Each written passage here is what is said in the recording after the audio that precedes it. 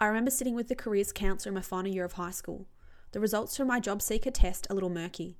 She readjusted her glasses and asked, "What subjects do you enjoy?" That was kind of my issue. The subjects I liked didn't seem to have any clear link in terms of an aspiring career. I enjoyed biology despite having to work hard at grasping some of the concepts. I always had a natural affinity towards reading and creative writing. I enjoyed analysing the context and purpose behind why texts are written. I also loved to dance. It made me feel free, creative, despite knowing that I lacked the talent to take it to a professional setting. As I told her about my disconnected subject selection, she asked, "Have you ever considered teaching?" As a relatively compliant student, I looked at her, shrugged, and then nodded. The next thing out of her mouth was, "Well, you need a minimum score of 72 to get in. Do you think you can achieve that?" Again, I shrugged and nodded, not having any real comprehension of what kind of score I would get. I usually sat around that B+ to A margin, or 75 to 85%. However, not having completed a set of exams against the state before, I wasn't really sure what to expect. So that was it. My goal was now to become a teacher. Deakin University would be my top choice, as that had a dance program, and if I did a double degree in both arts and science, with a diploma of education year tacked on at the end, I could major in all 3 of the subjects I liked. Yep, I was all organised at 17 years old. That was my future, set and done. All decided in one conversation with a woman who had never met me before. I would become a teacher.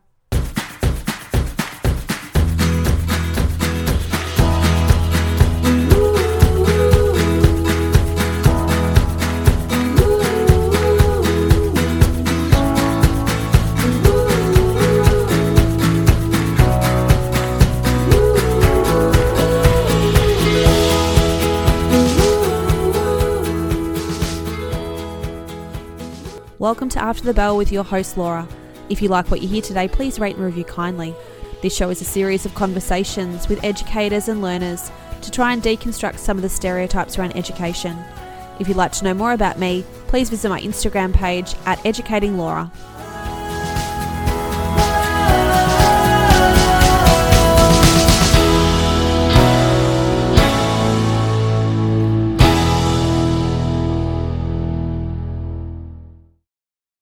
Welcome to the first episode of After the Bell. As you just heard, my name is Laura and I began my teaching career in 2008. I'm an experienced English and biology teacher, teaching years 7 to 12 over that time. I've also been an assistant science coordinator, the school choreographer, and had my own elective dance class at middle school. I've been a private tutor since 2006 and I'm currently still tutoring. I would describe myself as a teacher at heart, which means that I love to help people. I love to be part of seeing other people succeed, and it's really important to me to be part of a greater community. Despite being quite a shy kid and student, once I qualified as a teacher and I stood in front of that classroom for the very first time, it was exhilarating. I loved being there. I loved the connections I was able to form with the kids, and I really believed I was making a difference. The classroom was like my stage, and I felt that I was able to create comfort and safety, security and knowledge within the students that were in my classroom. They became my family. They were my kids. In 2016, I fell pregnant with my daughter, Olivia, who was born in December of that year. I left my classroom in November of 2016, marking almost 9 years as a classroom teacher. From there, I continued to do some emergency teaching until I fell pregnant again with my son Gabriel in 2018. 2019 was a year at home with my children, and 2020 was supposed to be the year I got back into the classroom, but we all know what happened in 2020. I don't think anybody expected this year. I don't think anybody had this planned, and I think a lot of people had ideas as to how this year was going to go, and many of them have fallen flat, and if not cancelled, have had to be quite dramatically shifted and changed. I'm one of those people. I thought that I'd be back in the classroom doing some emergency teaching with the consideration of going back into the formal classroom perhaps in 2021. But being in Victoria, the schools began to close. Remote learning became a big part of education, and emergency teaching was no longer an option for me. So out of fear, the fear of lost income, the fear of not contributing, the fear of another year without that mental stimulation, I thought I'd look at ramping up my tutoring. So I gained a couple of tutoring students, which was great, and allowed the income to come in, and also allowed for me to connect, which is really what I craved, to be able to look into curriculum and subjects and research and create resources, which is something I love to do. But then I realized that wasn't quite what I was missing. So I started to try and get to the core of what it was that I was craving. So as part of my website for tutoring, I had a blog section, so I began blogging. The first blog was about how you can get through COVID, how you can deal with remote learning, suggestions on how you can put together remote learning timetables, perhaps some stay-at-home activities that you could be doing with your kids. And then as isolation continued, it became more personal. And I started to realize that what I missed was the community and the connections, feeling like I was part of something greater. Sure, the writing was using my brain and I was able to get some stimulation, but there was no feedback from that. There was no conversation or chat. So from there, I went onto Instagram and I started to create an online community. And very quickly, my username went from Tutoring by Laura to Educating Laura, because I felt that's exactly what was going on for me. I was seeing these new teachers, the new generation of teachers online, sharing their resources, creating communities, and it was something that I had not been willing to do up until that point. In 2008, when I began teaching, we were given very stern warnings about our online presence.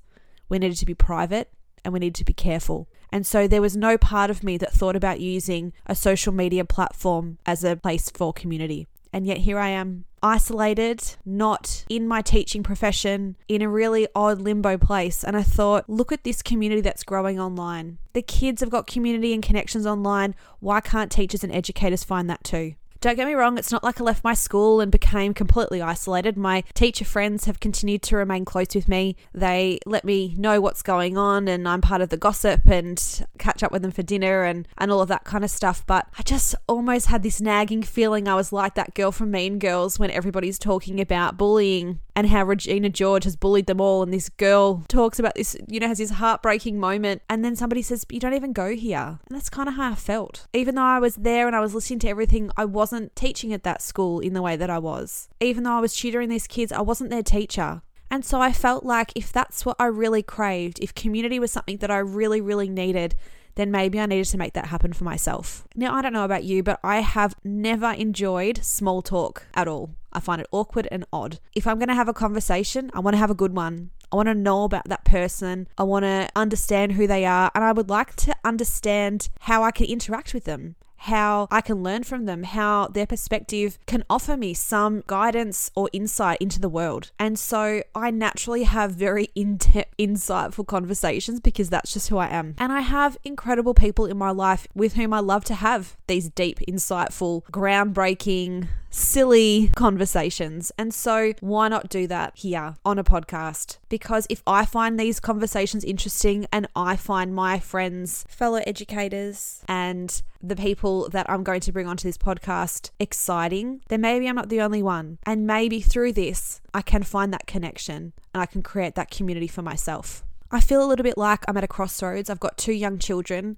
Olivia will be 4 in December and my son Gabe will be 2 in October. And I know when I was teaching, I gave my all. Those students were my kids. I thought about them when I left the classroom. I was concerned about their well-being. I planned classes based on their interests and their likes. And I worked constantly. I would often be at home watching TV with a laptop on my lap, changing a worksheet, creating a new quiz. And I think a lot of teachers can understand that feeling. And so for me, it's a difficult one to know when I should be stepping back into that classroom, because how can I give my own biological children now what they need, as well as investing what I know I would want to invest in the students in my class?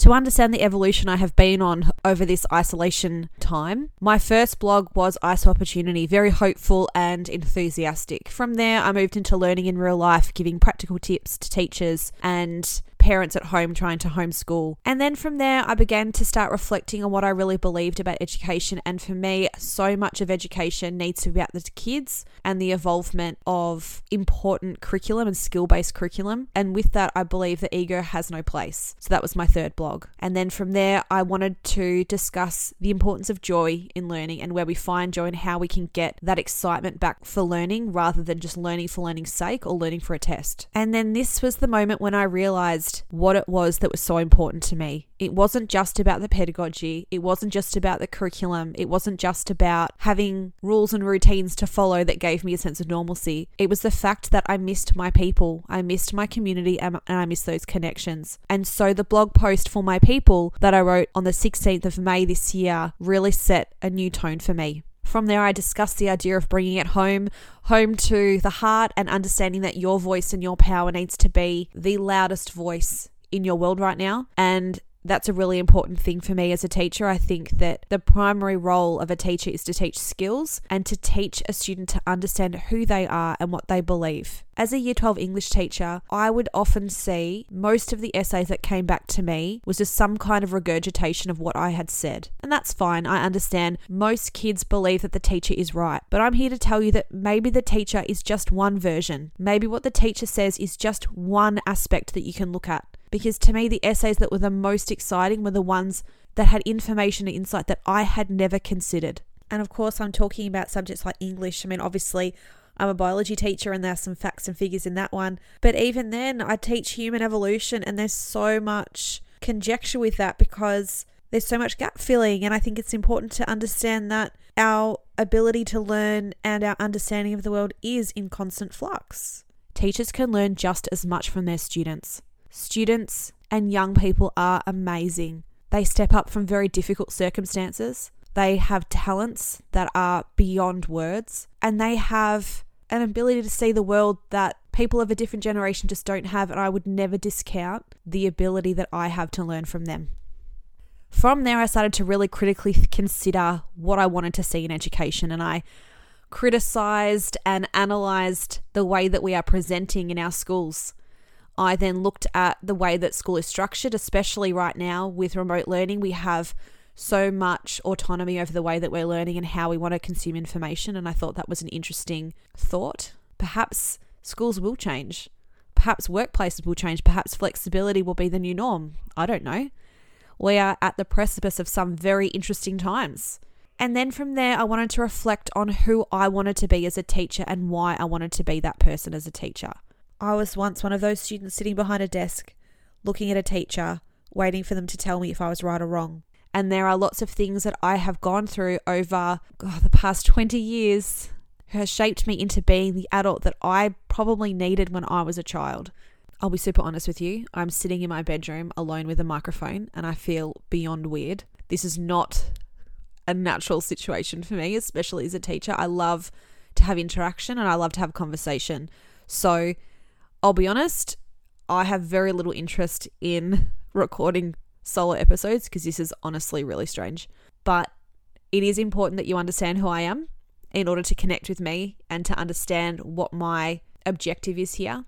And ultimately, my objective is to consider school through the lens of the individual, to consider education through the eyes of the teacher and also the student, to reflect back on our schooling years because those formative years are brutal for some and they are memorable. And they shape us in ways that we don't even understand until we have an opinion as an adult and consider, why do I think that? Was that from an English teacher I had once? Was that because some student at school said this, that, the other to me? Those years are influential and teachers are influential. And teachers need to take that responsibility seriously. The skills we need to have from school are supposed to lead us into life. And I don't know about you, but the way the world is changing so rapidly, it's difficult for educators and for school systems and curriculum to keep up. It's almost like curriculum has to be written 10 years prior to the shift that we're seeing in society. And yet how can you expect or how can you presume what society is going to be doing, especially with technology? I mean, who thought Zoom would blow up the way that it has, right? I remember being at a hen's party in 2012. And there were some young girls there using Snapchat. And I said, why would you use Snapchat? What's the point? You send something and it disappears in 30 seconds. Why would you bother sending that? Well, clearly I have no sense of innovation and understanding of what's going on because that, along with so many other apps that I dismissed, including Instagram as a platform for connection, I've literally only got onto that this year because of isolation and the fact that I feel isolated. So who knows what's going to happen in the future? And it's really difficult for schools to catch up, but I think that these are conversations that need to be had. What is it that we need to be teaching our kids? What do educators think? What do students think? What do industry think? Now, over the past 3 months that I've been on Instagram, I've garnered a number of followers. Most of them I don't know, and I'm not entirely sure why they are following me, to be honest. I mean, I put things about my blogs, I put things about what I believe about teaching. In fact, one of my last posts was about my teacher values, and I had You had to be firm but fair. Communication is key. You need to impart knowledge without arrogance or ego. I believe in compassion over unconstructive criticism. Being authentic, having passion beyond the curriculum, and to never underestimate your influence. So that in itself should give you some understanding of what I believe as a teacher. But the fact is, I'm not in the classroom. So I'm not giving practical advice and practical tips on my day-to-days because I'm not in a classroom. My emergency teaching has dried up and I'm tutoring, so I'm able to provide some resources from that. But ultimately, it's about my beliefs in education. And so I thought, rather than me just posting things, maybe it's important to have those conversations, to invite really important thinkers on here to have those conversations with me. My belief is that it's important that we listen. It's important that we formulate an opinion that sits right with us, that sits in some sort of alignment with who we truly believe ourselves to be. Society conditions us in ways that we have no real awareness of. And I'm going to give you an example. I saw a post by Glennon Doyle. Now, Glennon Doyle, I don't honestly know a lot about her other than I believe she was a Christian family woman who wrote a book about her marriage, and then her marriage ended and she embarked on a same-sex relationship and is now married to a woman. Her recent book is called Untamed, and this quote is from that book. Now, I haven't read that book, so I cannot give you any context to it, but this quote really spoke to me. I thought it was really powerful. And the reason I thought it was powerful is because I thought it would get very differing reactions. Now, this is the quote. "We weren't born distrusting and fearing ourselves. That was part of our taming. We were taught to believe that who we are in our natural state is bad and dangerous. They convinced us to be afraid of ourselves. So we do not honour our own bodies, curiosity, hunger, judgment, experience, or ambition. Instead, we lock away our true selves. Women who are best at this disappearing act earn the highest praise. She is so selfless. Can you imagine the epitome of womanhood is to lose oneself completely?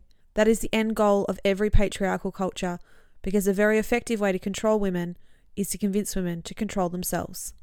Now, I sat with that for a little while and I considered what I wanted to do with it. I sent it to a couple of female friends of mine that I know would resonate with it. And then I considered what I really wanted to do with it. Because for me, that created an interesting emotion for me. And I was interested in what kind of emotion it created for other people. Because there's so much wrapped up in that quote. You've got obviously the idea of feminism. You have the idea of patriarchy. You have the idea of a constructed reality. You have the idea of potentially having an uncontrolled reality or one that is manipulated for you. Now, I'm not going to tell you what I believe about that, but what I'm interested is what everybody else thinks. I'm interested in how that makes you feel. And so I put it up on my stories, but I hesitated. The reason I hesitated was because I thought, what will people think of me if I put this up? There is clearly a feminist agenda here. And unfortunately, in this society, right now, feminism can be seen as a dirty word.